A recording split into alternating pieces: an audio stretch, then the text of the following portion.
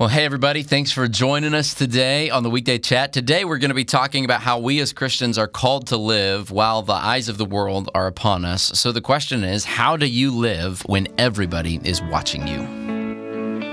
Welcome to the Plainfield Christian Church podcast.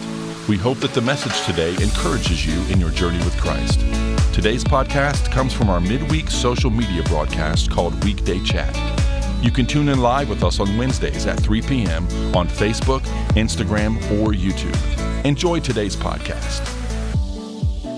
So on Sunday, Steve gave us a great message from John chapter 11. It's this amazing story. Jesus' friend Lazarus dies, and Jesus shows up at the tomb, and he raises Lazarus from the dead, and Jesus says, I am the resurrection and the life. And along the way, right after this instance, there's this remarkable little thing that says, you know, the high priests are all really mad at Jesus for the miracles that he's doing, and the religious leaders decide after he raises Lazarus that they want to kill him, because after he raises Lazarus from the dead, everybody starts following Jesus. It's this incredible miracle that people can't deny, and so he is gathering more and more authority, more and more followers, and the religious leaders don't like that. But the interesting thing is that at the end of John 11 and the beginning of John 12, they don't just want to kill Jesus. They want to kill Lazarus too, because Lazarus' life was such a witness to a watching world, which I think is interesting. Also, it's a little nonsensical. Like, you're going to try to kill a guy who just rose from the dead? Like, exactly. Can't you come up with a better plan than that, guys? Yeah. But I just love the fact that Lazarus, after he was raised from the dead, his life was such a powerful witness to a watching world that the religious leaders decided they had to kill him too.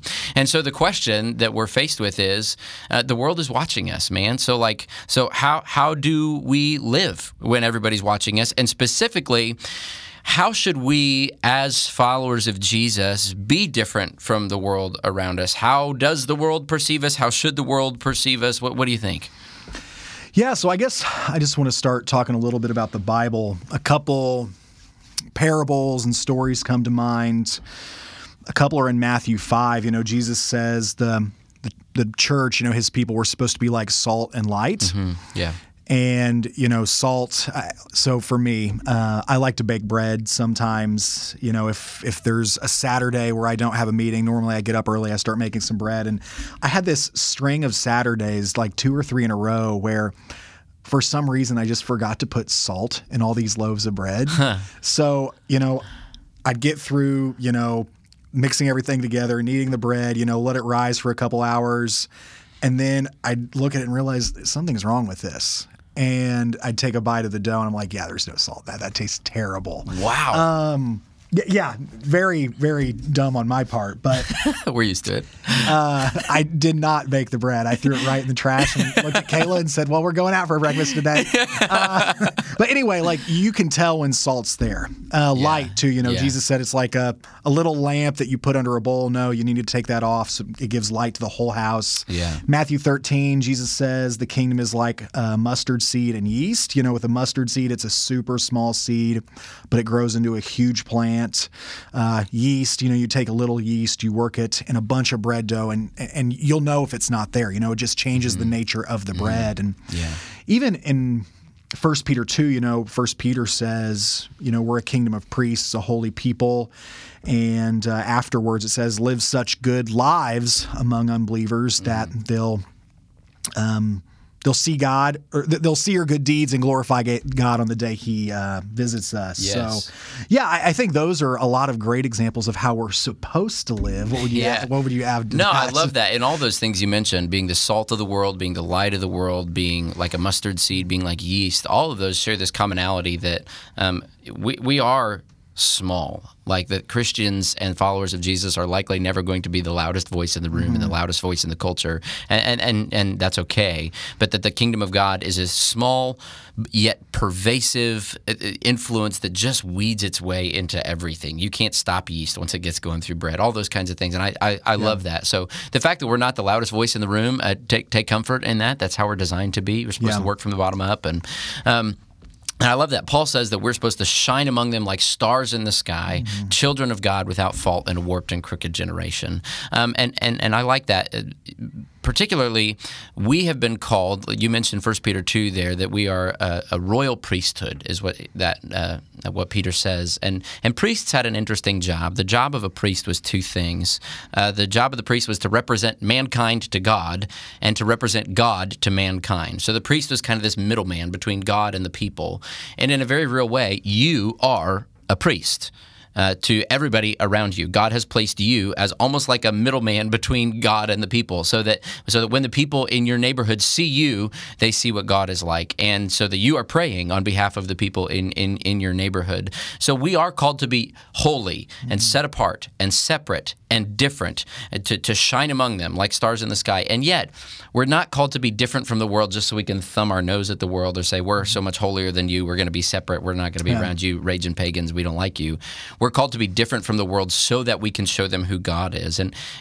So there's this tension that our holiness is not just meant to so we can create a little special religious club, but our holiness is supposed to be something that is for the sake of then going back into the world to show them what God is like. And Paul says in 1 Corinthians 9 that he wants to be all things to all people so that by all means he might win some. So that means we got to do whatever it takes to build bridges to these people so that they can see our holiness, so that they will glorify God. So it's this grace-filled difference. But the fact of the matter is that whether or not we think so, people are watching the way we live. They're watching the way you talk to your kids, the way you treat your spouse, the way you do your job, the way you fill out your taxes, all those kinds of things, the way you treat your waiters and waitresses. The world is watching us. They're watching what you put on social media, all those kinds of things. So knowing that people are watching us, Riley, how do we evaluate just the way we're living to know whether we are being salt and light or how we need to grow in this? Yeah, I really liked the shirt that Steve had on Sunday. What did it say? Like, people are watching or something like that? Yeah. Which is kind of creepy, like a big brother kind of thing.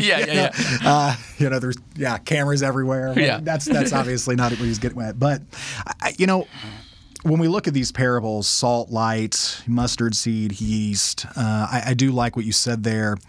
All those are small things. Mm-hmm. And I think that says something about the nature of what we're supposed to do. And that's really difficult in a culture where everybody wants to be big. Yeah. Having followers on whatever social media platform, being known for something, being successful. I think we think, we want to influence a big number of people. We want to be loud. We want to be out there. And sometimes some of that stuff is good and necessary. But, you think about these parables, and I think what they're saying is start small. Mm-hmm. I think what that translates to is, just life on life. How can you start with your neighbors? How can you start with your coworkers? Everybody's – I think one of the things that's hard for people to wrap their heads around is – we look at these really influential preachers, or, we look at a missionary that visits the church and we're like, I can never be that person. And we've kind of created this idea that, like, those people, like, they're the people that really represent God.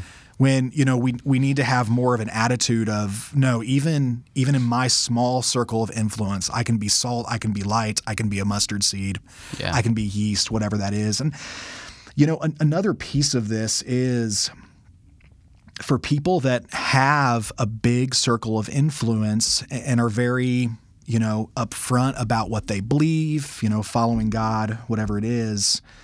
Those people really need to be on their guard. We've had, over the last handful of years, a lot of preachers, apologists, different people who've, some kind of scandal has come out about their life, and that's totally destroyed their ministry. Yeah. So, for those who are going the other way, who are out there, they really need to watch themselves because people really are watching. Absolutely. That's so true. Yeah. And, you're right. The world says go get a big stage, and Jesus says be faithful in a little bit, and then maybe you can be faithful with much. Yes. And I'm reminded, I think it was Mother Teresa who said, do little things with great love. And that's the kingdom of God, man. Just do little things with great love in Jesus' name. Real quick, a big piece of this is there are people out there that want us to fail. Yeah. And they're watching us to see if we fail. Yeah. So, just a factor in all this. We have got to be above reproach. Yeah, don't screw up. There's your message for the day. But this really is true. That it does start in all the little things. And I know it's a corny question, and I don't have any bracelets to give you today. But man, WWJD, what would Jesus do? Like as you're sitting there at work, or as you're having that conversation with your friend or whatever. Like, what would Jesus act? How would you act if he was sitting right next to you? And then just remember, he's not just sitting right next to you. He's actually living in you. And so then do what he would do because he is very much alive in you. And so practically that means like, hey, when you're in conflict with your spouse, or when you're posting something on social media, in particular, maybe in response to somebody who has a different opinion than you, maybe you go remember Ephesians 4:29, where Paul says, do not let any unwholesome talk come out of your mouths, but only what is helpful for building others up according to their needs, that it may give grace to those who hear. Is your speech building others up? Is it giving grace to those who hear? Maybe when you're at work and you're tempted to slack on a couple little things or fudge a detail here and there, maybe remember Colossians 3:23, that whatever you do, work at it as though you're working for the Lord and not for men. If God was your boss, how would you do that little thing? How would you write that email? And then do that. And as you are faithful in those little things, God will shape you into the kind of person who can be faithful in the big things. And people see the little things. They do. People do notice those things. Yeah, absolutely. Another issue that comes to my mind in particular is we're just living in such a culturally tense moment where there are so many hot button issues that people feel very strongly about, politics and the pandemic and all these issues that are going around. We all know them. I just encourage you to think very carefully about what hills you're going to die on, because there are some opinions worth holding very tightly, and there are other opinions that are okay to have. Just don't hold on to them too tight. And for me personally, I've decided the only hill I'm going to die on is Calvary, And so if somebody has a different opinion about the pandemic or about voting than I do, I'm not going to get into it with that person, because ultimately I don't want to spend my chips on that conversation. I want to spend my chips on the gospel. And the gospel of Jesus Christ, that he calls you to deny yourself, to take up your cross and follow him, that is an inherently offensive call.